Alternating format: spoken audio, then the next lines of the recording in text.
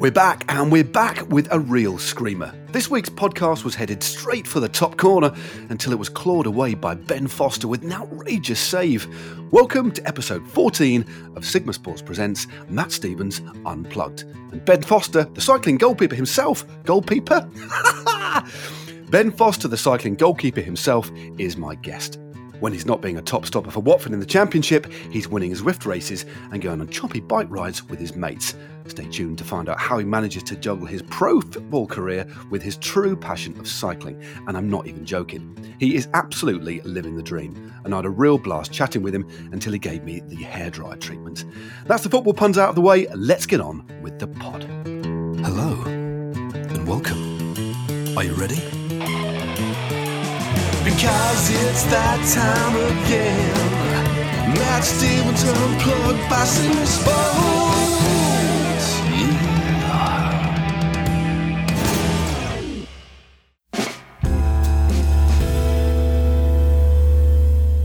Ben Foster is one of the best goalkeepers of the modern era. Even my mum knows him. Now enjoying his second stint as Watford FC's number one, he's had success up and down the country and represented England between the sticks along the way too.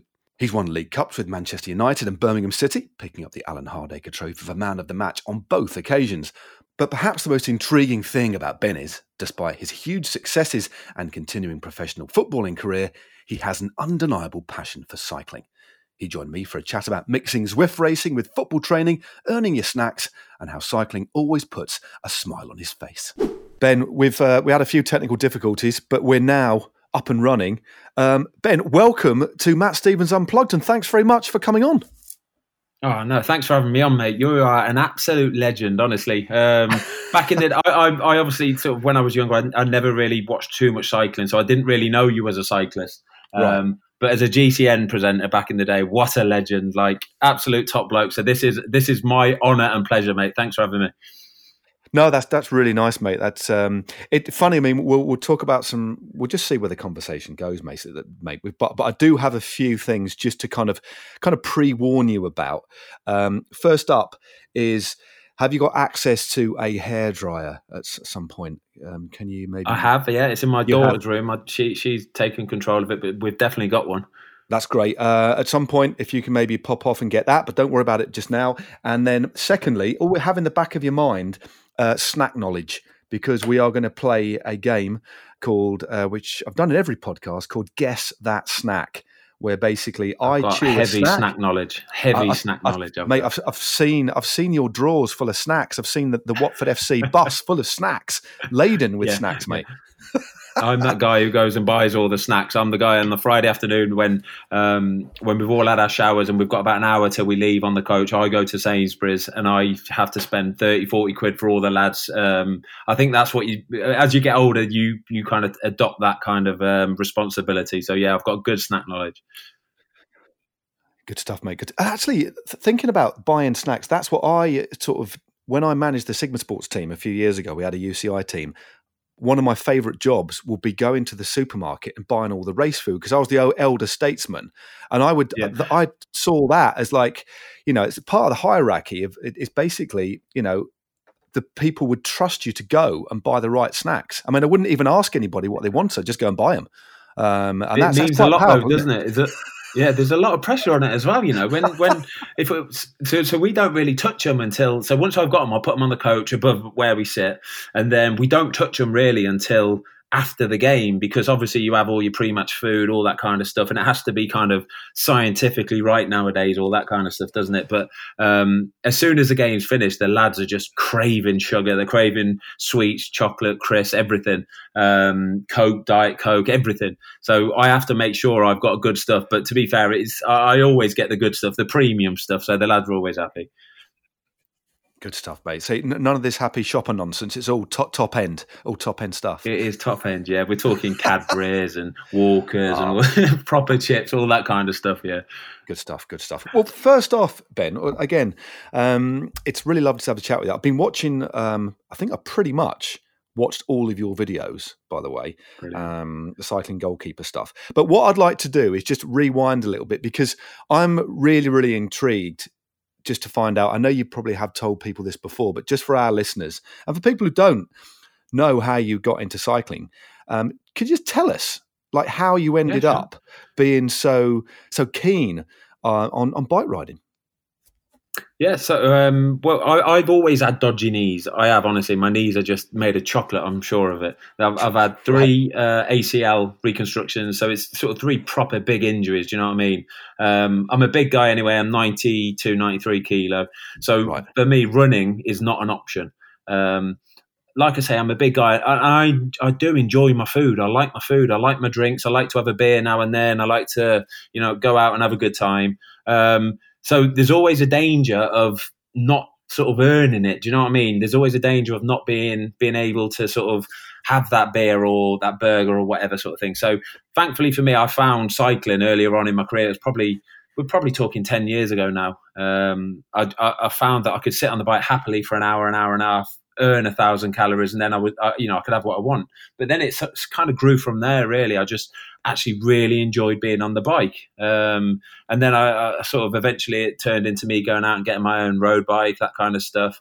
And it just took over from there, really. Probably about 6-7 years ago now, it took over. And don't get me wrong, I love my football, absolutely love my football, but cycling it's absolutely brilliant. I love being out there. I love getting out in the fresh air. Like I always say in my videos, whenever I get back from a bike ride, I've always got a smile on my face. You know what I mean? I know that I've earned the day. I know that I've kind of gone through everything out on the bike while I'm out there. I'm thinking about stuff. But then when I get back, it's all been put to rights again, and I'm good to go for the rest of the day.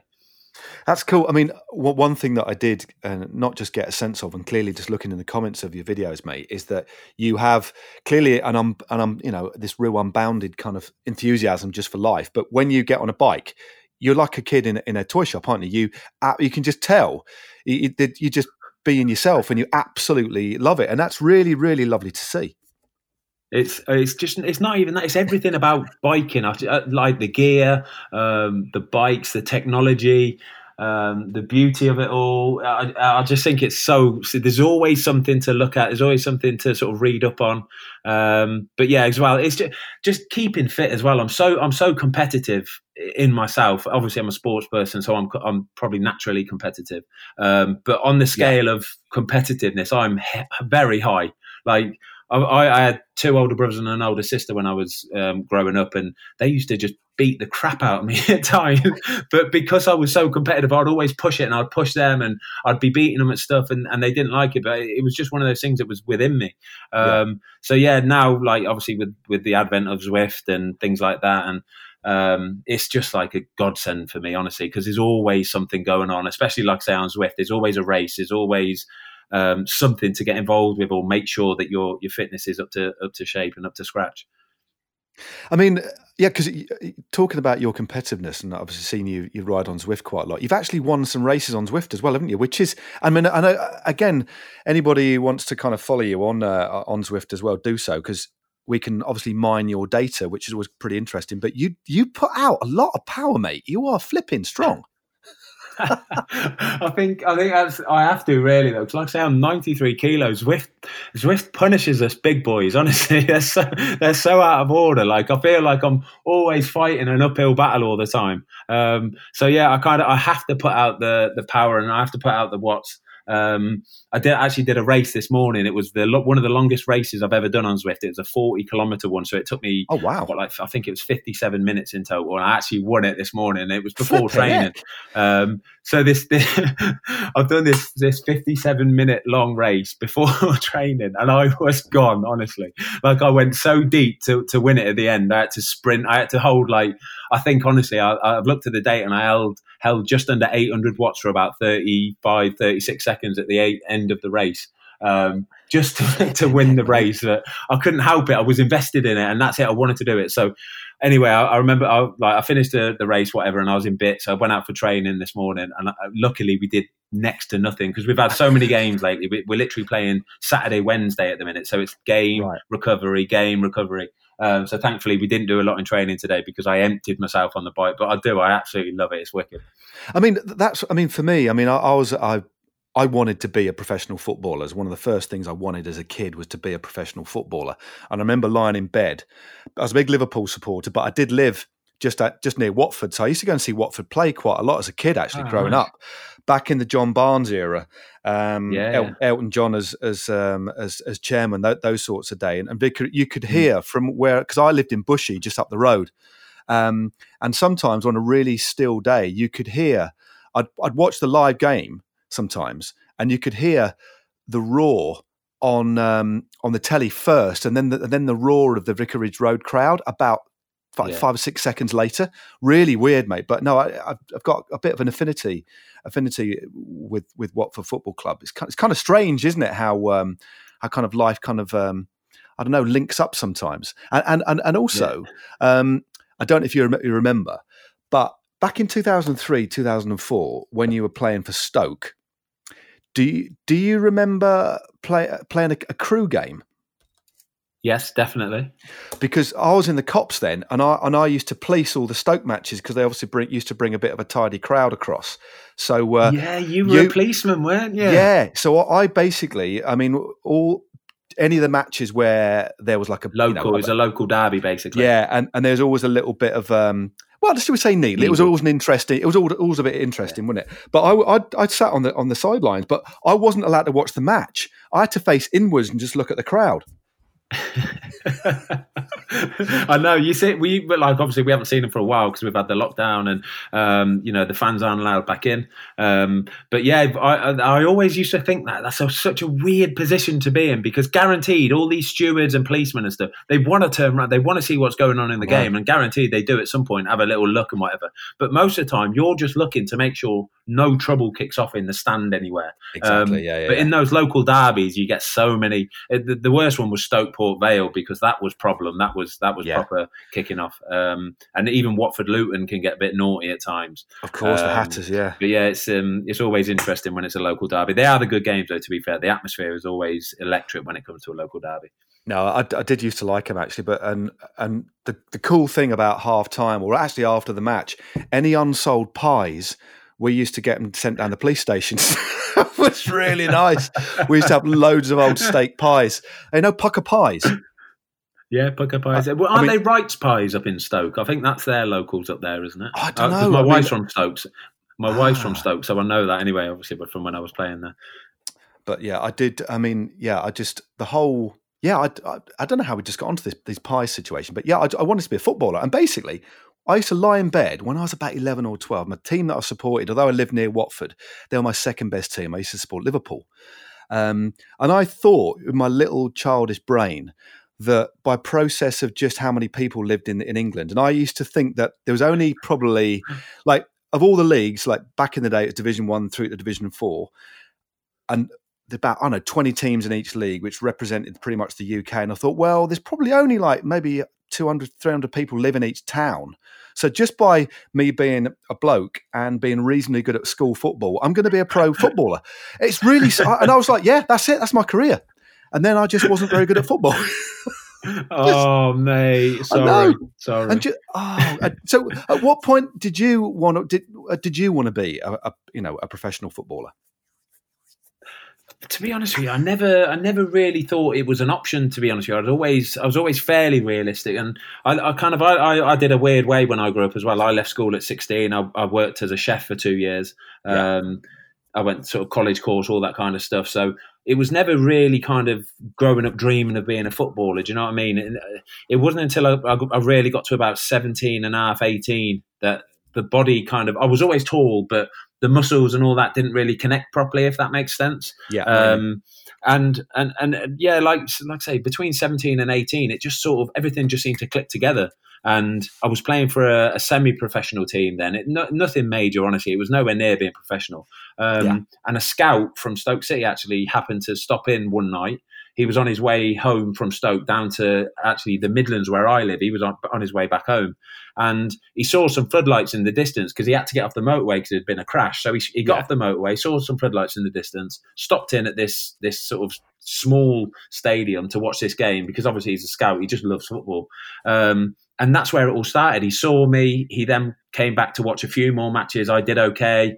And it just went from there. So it, like, honestly, like little things like that, it really is like, it could just be the difference between being in the right place at the right time. Do you know what I mean? I'm sure there's so many players that have gone under the radar just because they just wasn't in the right place at the right time.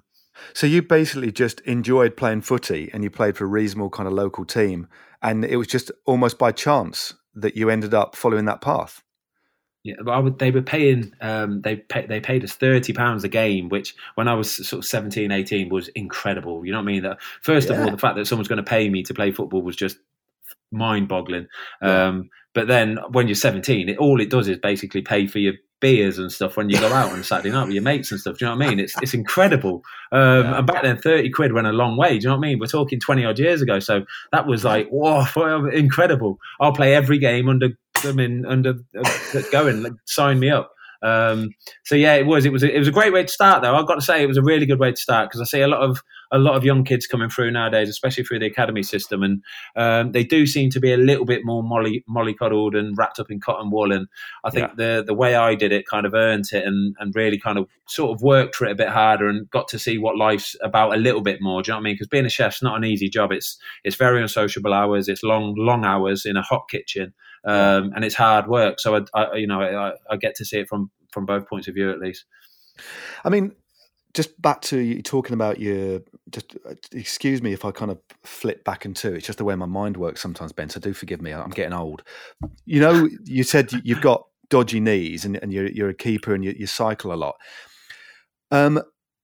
How do kind of Watford and how do the kind of teams view the fact that how do you kind of balance the intensity? Because you clearly ride quite a lot to a good level. You don't put out the kind of numbers you put out without being a regular bike rider. And looking at you on a bike as well, looking at your videos, you look like you could be a bike rider. You know what I mean? It's like, okay. I mean, but you seem so committed to that. I mean, do they really balance out quite nicely? Because it's quite an unusual alliance, isn't it? It is, yeah. I think if you're an outfield player, you'd struggle massively, because the hours that you do are just on the bike, especially the hours you do. It just zaps your leg. Do you know what I mean? It really does zap the kind of energy, the spring, everything from your legs. But I know just through experience, really, and just through doing it, being a goalkeeper, that I know I can do a hard ride on a Friday and I'd still be fine for the game on a Saturday. I don't know. I don't think I've ever told anyone this one before. This is an exclusive just for your podcast. Here we go. Nice one, mate. I'm rubbing my hands. Here we go.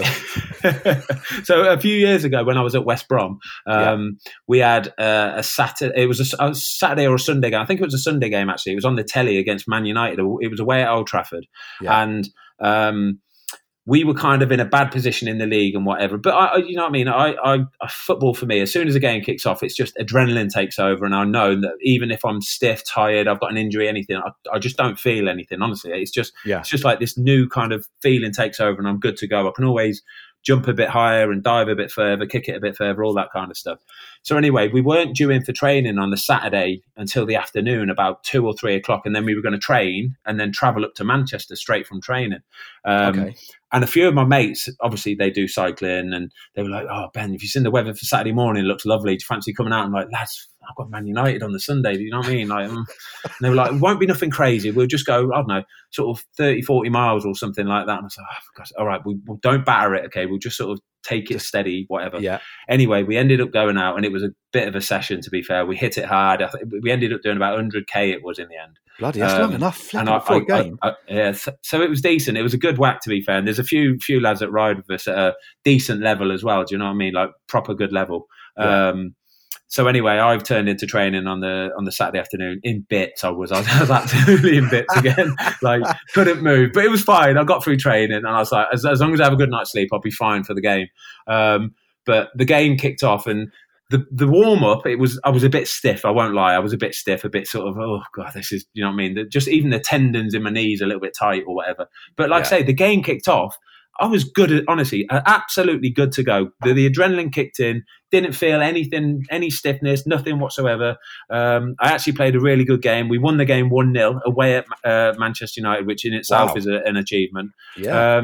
So for me, football is all in your head. Honestly, it's just completely all in your head. You can do whatever you want to get prepared for a game, but whatever works for you to get your head right, because I think that's the most important part, will be the thing that makes the biggest impression on the game. It's all in your head. I mean, that's really interesting, because you look at the level you ride at, and also you look at your record in the Premiership, and And you're 37 now, Ben, aren't you? Very, very experienced indeed. I mean, how does this relationship with cycling work at like team management level, like with coaches and stuff? And I understand how pro cycling teams tick, but I'll be honest with you, although I'm a football fan, I don't really understand how the relationships are formed between like a manager and the coaches and players in a team. So how does they obviously clearly know what you do because you stick it on the internet, but how so I guess because you've done this for so long and you're still performing at the highest level, they just let you get on with it? Or do you discuss it? Is there any kind of, or are you just free to do what you want to do?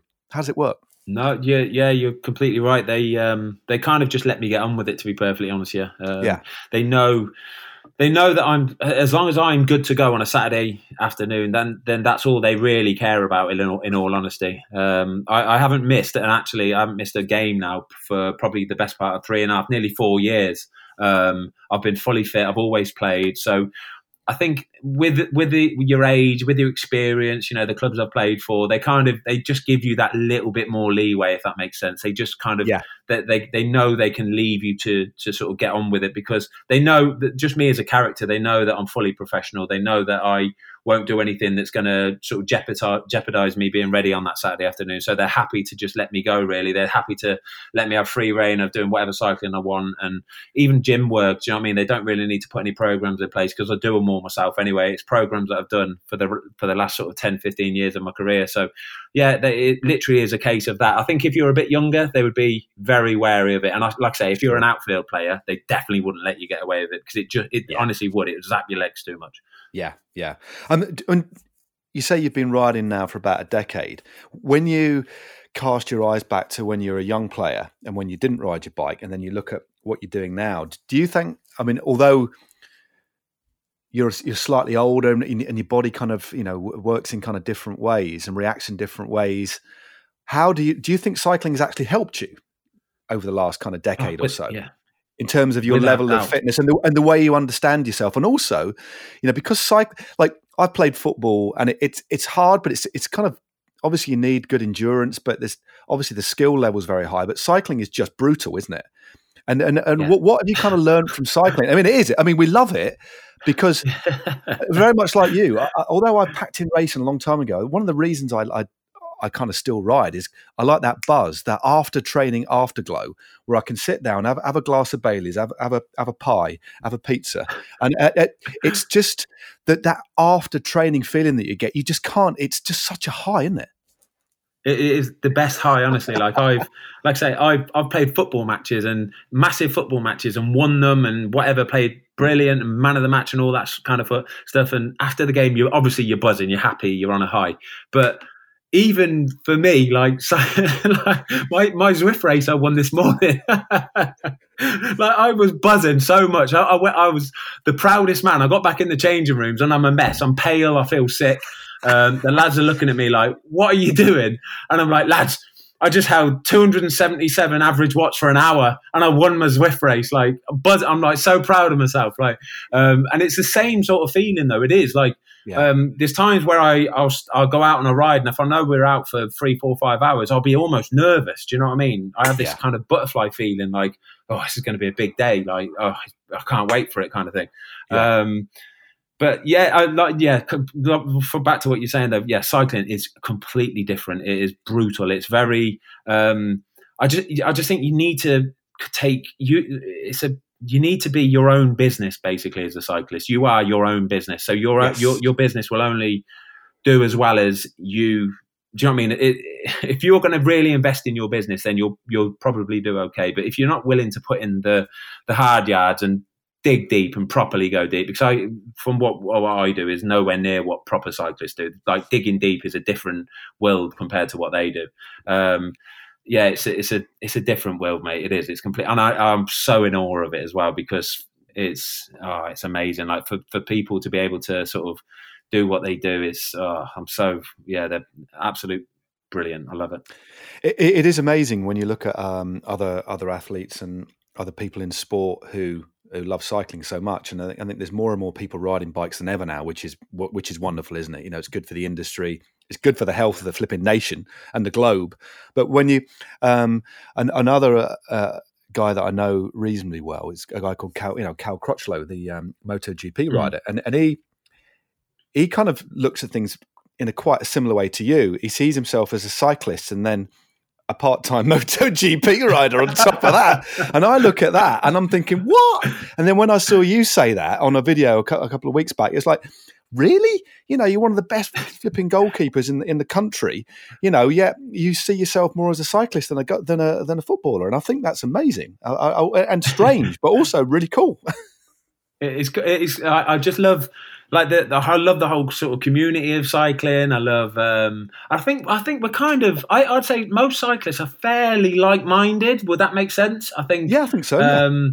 Yeah, you all seem to be on a very similar sort of wavelength. I'm not sort of bad-mouthing footballers here because you know you probably read a lot about footballers and a lot of it is untrue, and a lot of what good stuff footballers do never ever gets any sort of column inches because obviously you know good news travels a lot slower than bad news, so they want the bad news kind of thing. But don't get me wrong, footballers they do an awful lot of good stuff, but they are a completely different character to a cyclist, like completely different. Like footballers, they basically spend their lives being this sort of alpha male, if that makes sense. You know what I mean? So a pro footballer would have been the best player in his school. He'd have been the best player in his youth team, best player in his reserve team, and now he's a Premier League footballer. So he's used to having people pat him on the back and telling him he's the man and telling him he's brilliant and well done this, oh, you're amazing.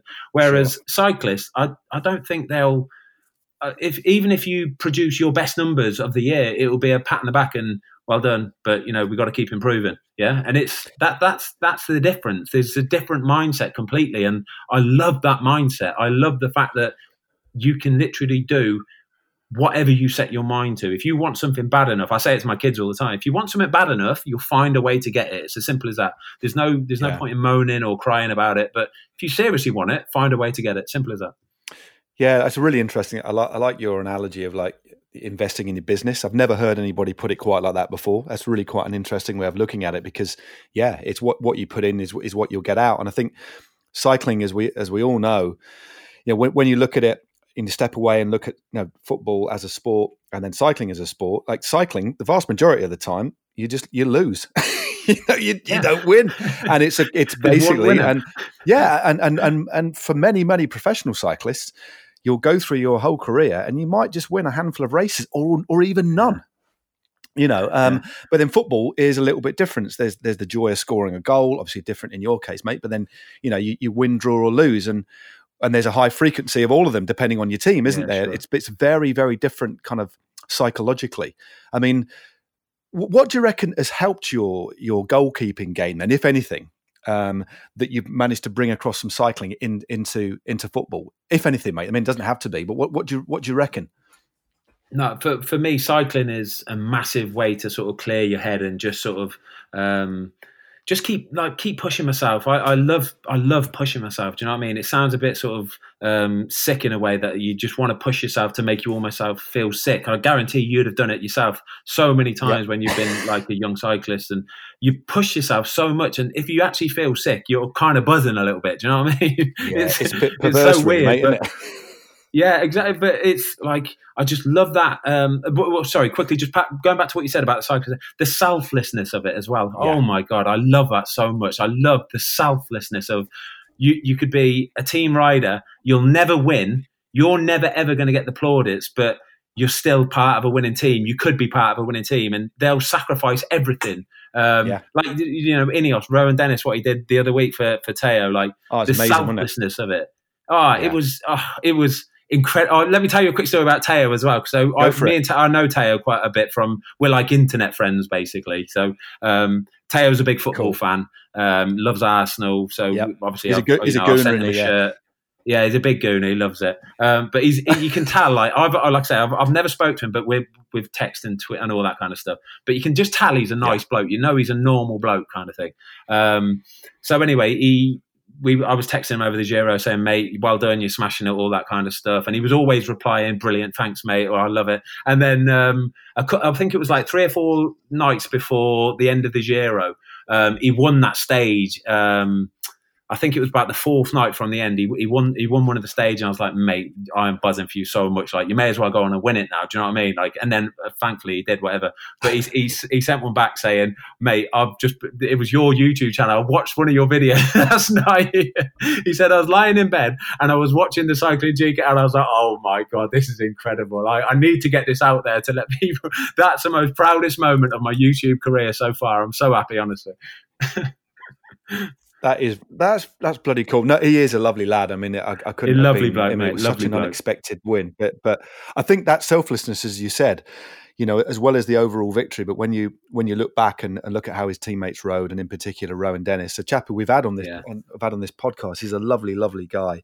I bet. But that sort of selfless riding is actually for me, when I see it. I get, and when I was commentating at the Giro on site, and I actually got quite emotional when I see.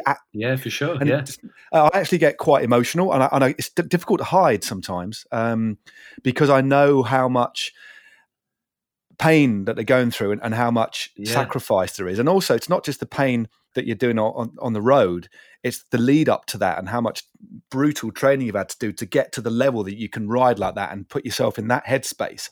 And to me, because I know that the level of sacrifice, I can feel it in my heart, and it's exceptionally powerful, mate. And it's lovely that you get and understand that, but you wouldn't really understand it unless you've ridden a little bit, yeah, for sure. Because bike riding hurts, and I think once you've made once you've sacrificed so much, and you get just a little bit of success, it's exceptionally sweet, isn't it? Well, like I say, I sent him a shirt during lockdown. It was, but it was one of the Black Lives Matter ones from when we first got back after the original lockdown, and that was probably 5-6 months ago. And he only just picked the shirt up from his home when he got back after the Giro. So he hadn't been home for 9 months. He hadn't seen his family. He hadn't seen girlfriend. He hadn't seen all his mates. None of that kind of stuff. He had just been with the team solid. So, like I say, like you say there, the sacrifice, and I completely understand the sort of emotion that you would feel for it, because for him, that is going into the Giro. That would have been the wildest dream for him. But he made it happen, and to have his teammates round him doing it for him and proper sacrificing and digging deep and just laying it all out there that's the beauty of cycling for me. I think it's so good, and there's such a good life lesson in it as well, isn't there? Oh no, definitely, mate. I think like working for a team, finding out about yourself, and I think growing up and riding and learning the skills from different people, and getting to travel, it is it's a liberating sport, really, mate. It's good.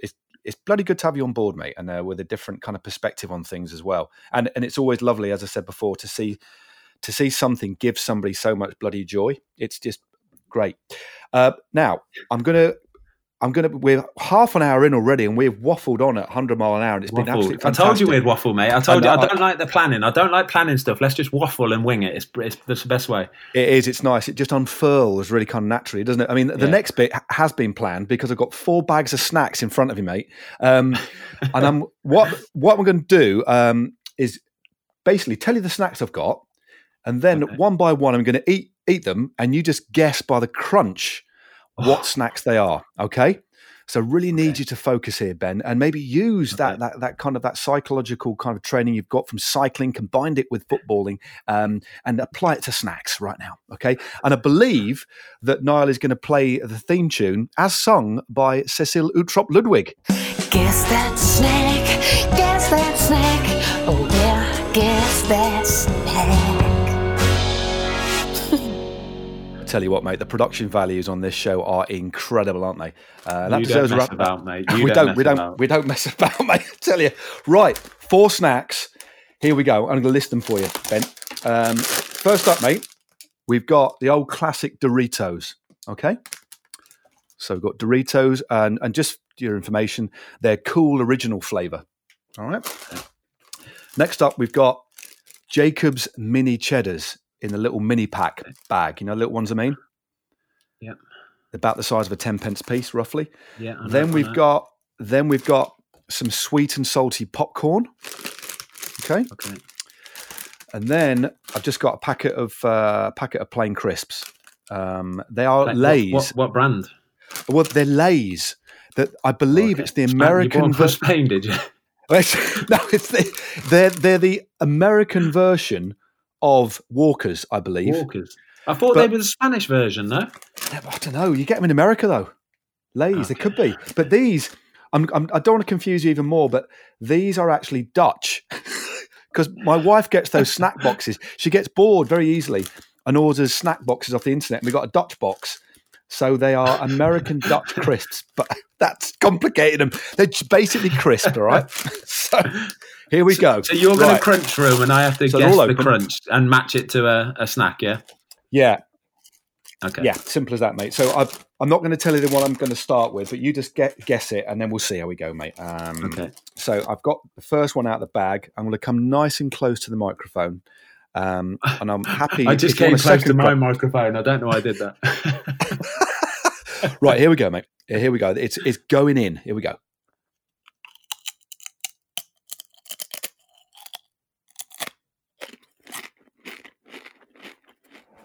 Oh, that was a good crunch.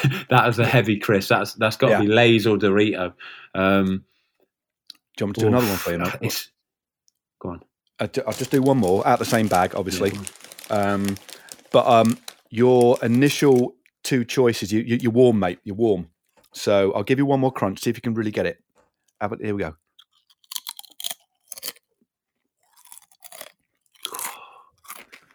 Can you rustle the bag for me again? Whoa! Nobody's ever asked me to do this, mate. Nobody's ever used tactics. Here's the bag rustling.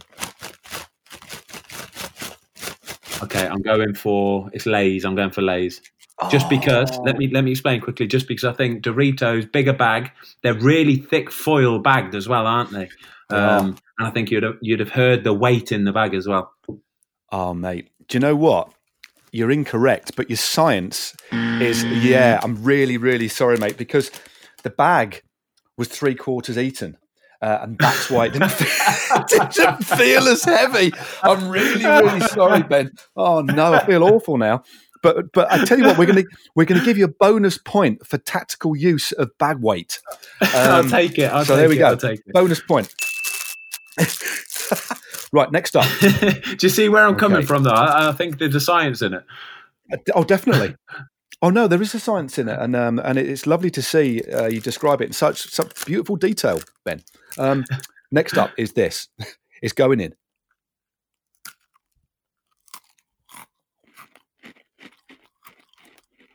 That's a mini cheddar. Spot on. It's got to be a mini cheddar. They're a little bit softer. Yeah, a little bit softer than the Doritos and Lay's, and a bit quiet. You can hear that it's a smaller snack, so the quietness of it, it's hallmark mini cheddar. Have you ever thought about working in the food industry post goalkeeping, mate? Astonishing knowledge, absolutely astonishing. So, here we go. Next one. It's going in.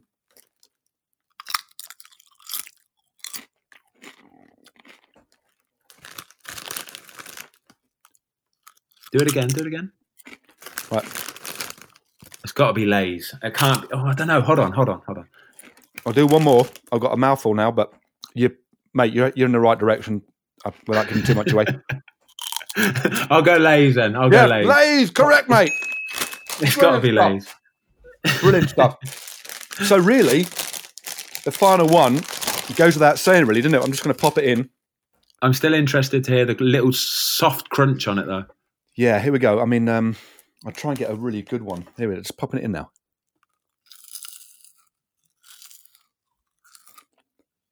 Yeah, that sounds about right. It's almost like eating polystyrene, mate. But that you actually got, with the bonus point, 4 out of 4. So well done. I'll take that. I'm over Take the moon. that. Thank you. Get a round of applause. That was Guess That Snack. So I just moved my bags over to one side.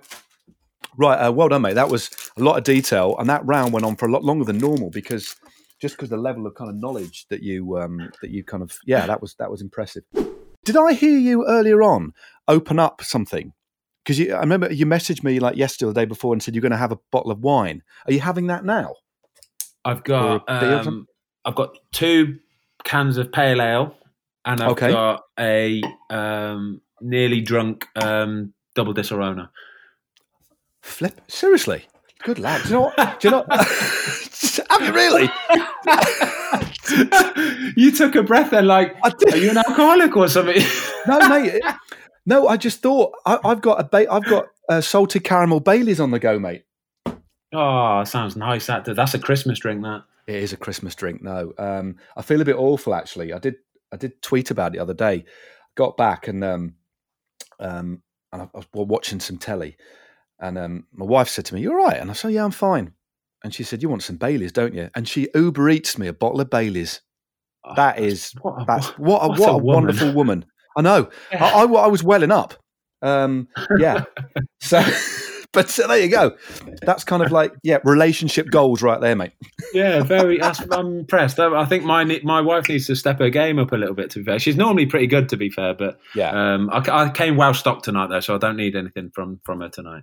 Good stuff, mate. Well, I tell you, let's sort of go back in time a little bit. We've already talked about how you kind of got into cycling and how you got into doing what you're doing for a living. But who did you kind of look up to as a kid? You know, like, talking about when I supported Liverpool and stuff back in the day, I used to cut out the individual players from Shoot magazine and blue tack them to my wall in the early 80s, late 70s. I mean, I know Kenny Dalglish was my favourite player back in those days, and Alan Hansen and stuff like that. But did you have anybody or any athletes or anybody that you looked to as a kid, or didn't that really happen for you?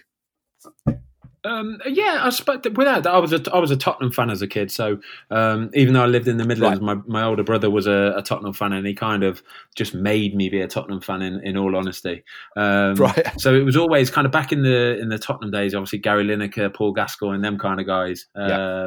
But sort of as a goalkeeper, it was always.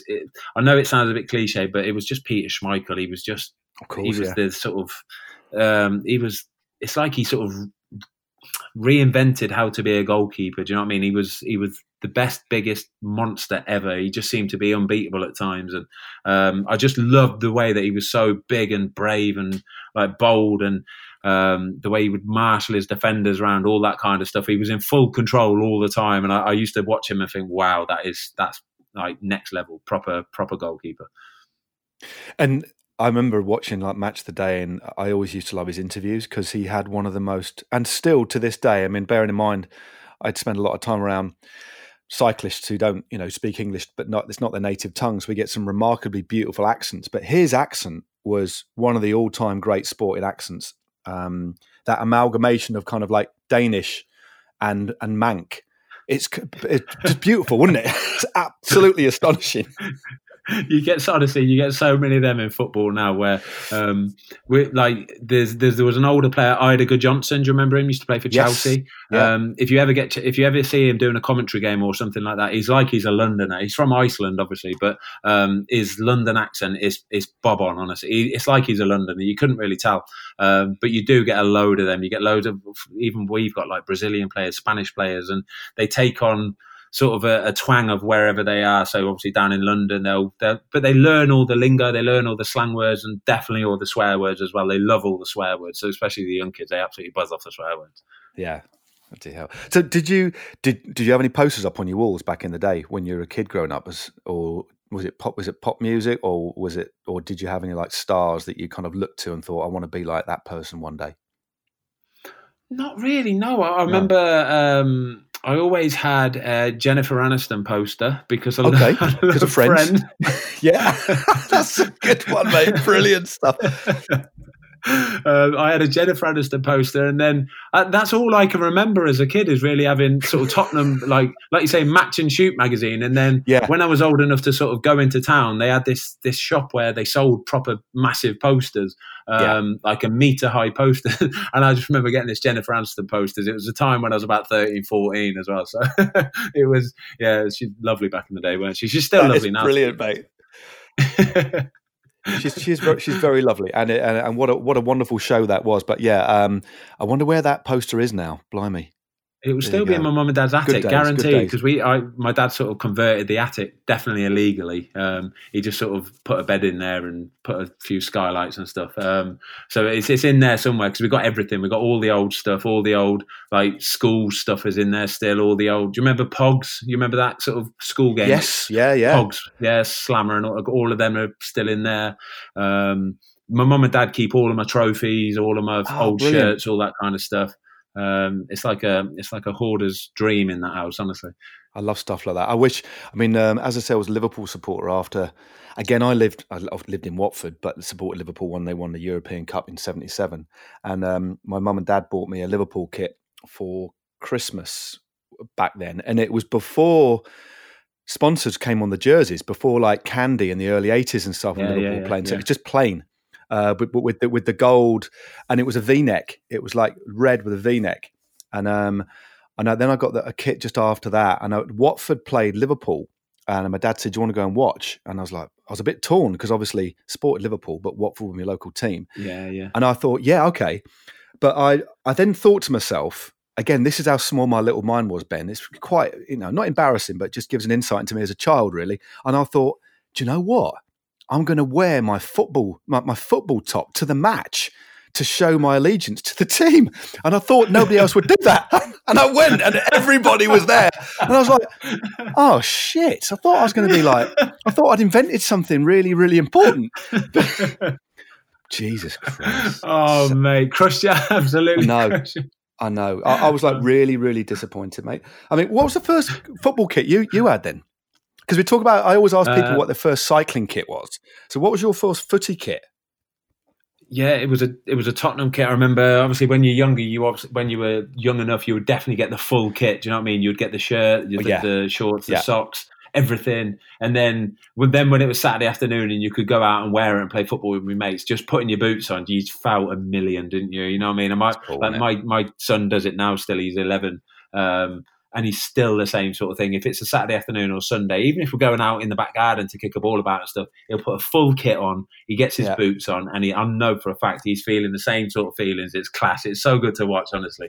I'm quite lucky as well because obviously I've played the majority of my career in the Premier League. I've always been good at getting shirts, especially since the kids have been born. I've been very good at sort of going and getting match-worn shirts from players. So when we play games, that's interesting. I'll ask you about the cycling version if they do that in cycling. But in football, obviously, because I want to get some nice souvenirs for the kids and whatever, if we're playing, I don't know, a Liverpool, Man U, whoever it is, I'd go up to one of the good players or somebody that Louis might like or Olivia, my daughter, might like, and I'll get the shirt from them. I'll bring it home, wash it, and then I'll give it to the kids and they'll, wear it to bed or wear it around the house or whatever kind of thing. So we've got a massive box, and I mean it's a massive box. We've probably got 100 odd shirts in there of some proper wicked players and stuff, which is pretty cool, to be fair, because like I say, I've never been a sort of sentimental guy for like trophies and all that kind of stuff, but looking back on it, I'm like, it's pretty sweet shirts, to be fair. So that's what I was going to say about is that a thing in cycling? Would you swap jerseys with another team or a mate or something like that? I mean, not that I'm aware of. I mean, what I have done myself, the only time I've ever swapped jerseys was at the Commonwealth Games, and I swapped a couple of England jerseys. This is 98 Kuala Lumpur Commonwealth Games. I had a couple of, because you get obviously a full set of kit, and I swapped an England jersey for a New Zealanders and an Aussie jersey. But nice. No, I don't think that doesn't really happen after matches. I mean, but I know that there's, most people that there's a big trade in kind of buying signed cycling jerseys, and you frame them up on the wall, whether it's a yellow jersey or a red jersey or a Malia Rosa or whatever. That's big, and I've got a few jerseys up downstairs. So there's a similarity, but the tradition of swapping jerseys at the end of a match doesn't really happen in cycling because there's so many different teams. But I'd imagine some individuals do swap, but it's not quite the same. In football, it properly was like back watching my first footy matches as a kid. At the end of the game, they just strip off, wouldn't they, and swap jerseys, especially after a European game and stuff, wouldn't they? Yeah. But doesn't really happen like that in cycling. It's a bit more behind the scenes that you might get jerseys being swapped around, I think. You know when like the big boys play, when it's like Messi or Ronaldo and stuff like that, there's been those kind of end of the games where they're playing some sort of European game in, I don't know, Bulgaria or something like that, and somebody's already got the shirt off Messi, and then there's another guy going, "Can I have your shorts?" And he's literally going, "Can we go in and I'll give it you inside, but can I give you inside?" And they're going, "All right, can I have your socks then?" And then like he's literally has to give everything away because they just want some, and kind of rightly so as well, because it may be their like only ever chance that they're going to get like a Lionel Messi or Ronaldo shirt or something like that. So no, fair play there. Everybody always seems to be like cool with it. Do you know what I mean? They're always like, yeah, no problem, not a worry or whatever like that. So that is nice at least. I've never come across anybody that's sort of been a bit of a dickhead with it and gone no chance, because that'll do for me. If they did that, there'd be a smudge in my black book against their name forever for that. No, definitely, mate. I mean, looking back some of your videos, I really enjoyed them, and like reading through the comments, and I think, and I was chatting to Niall, who's recording this, about watching some of your vids, mate. And the one, without blowing smoke up your ass, the one thing I like about them is their honesty. You're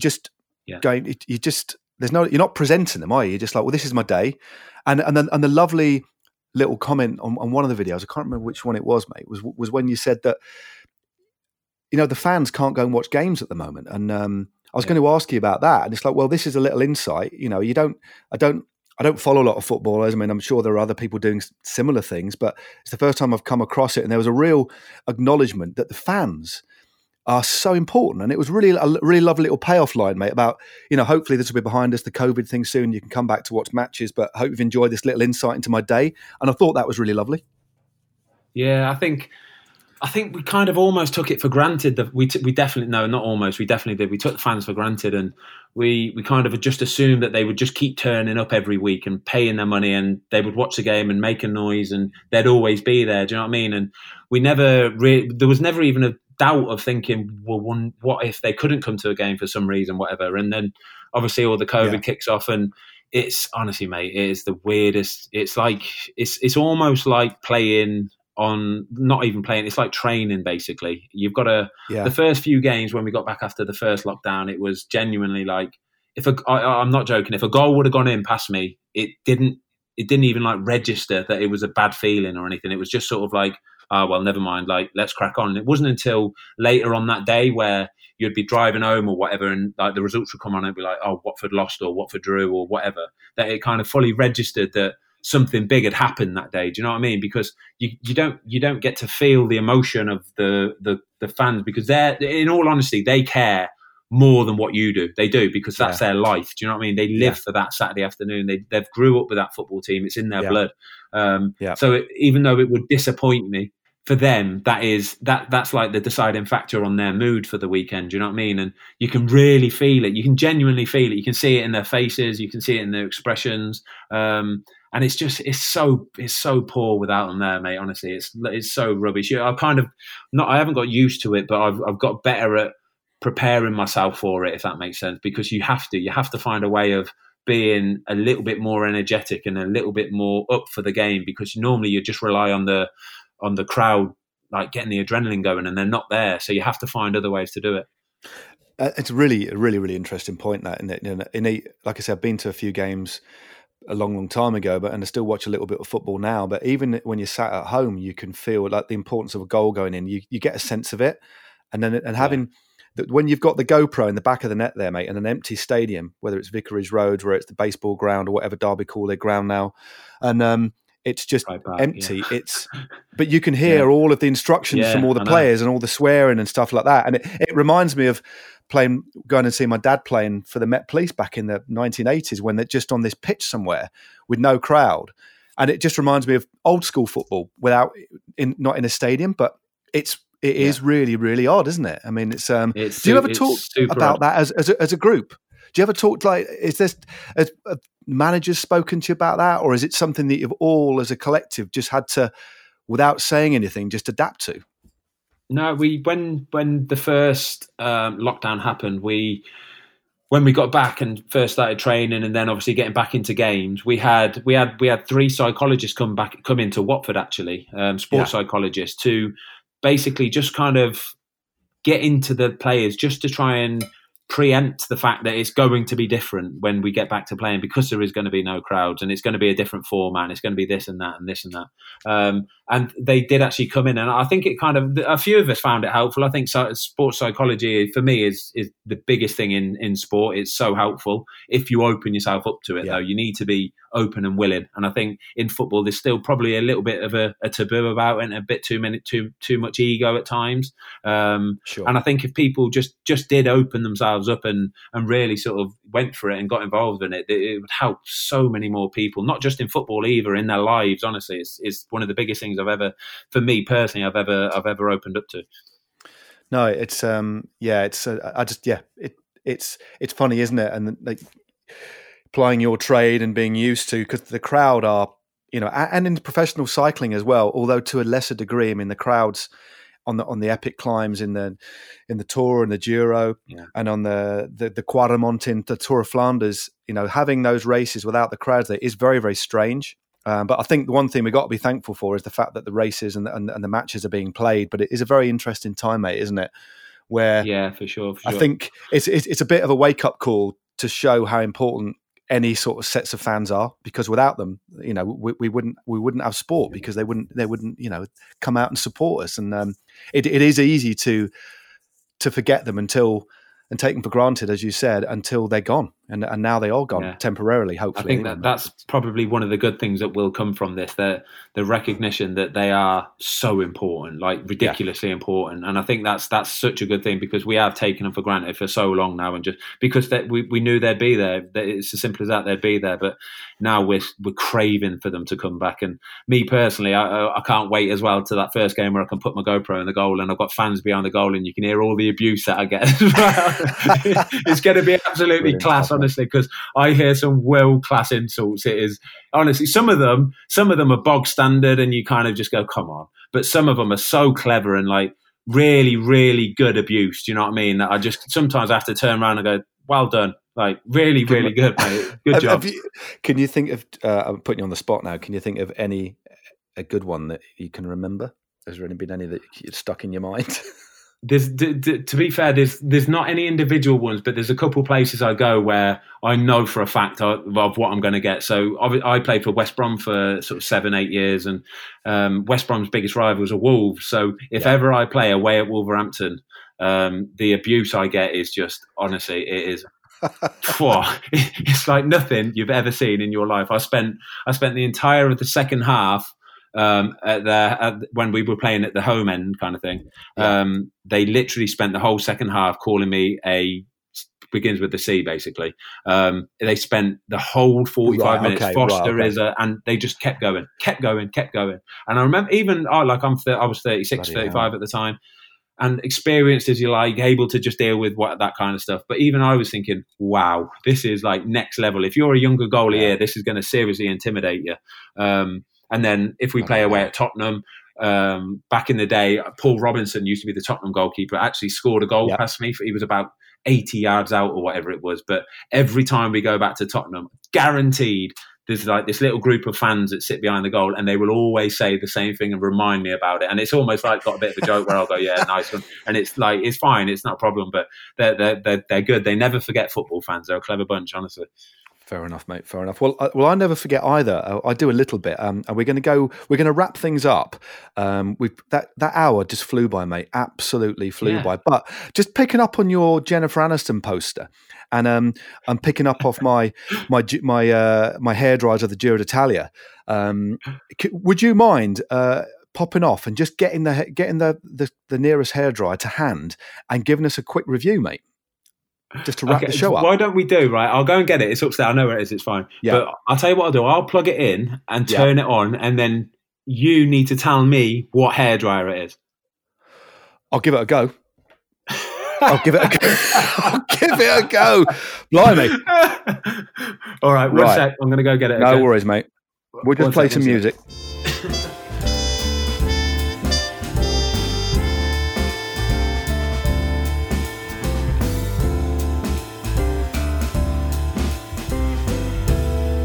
Is okay.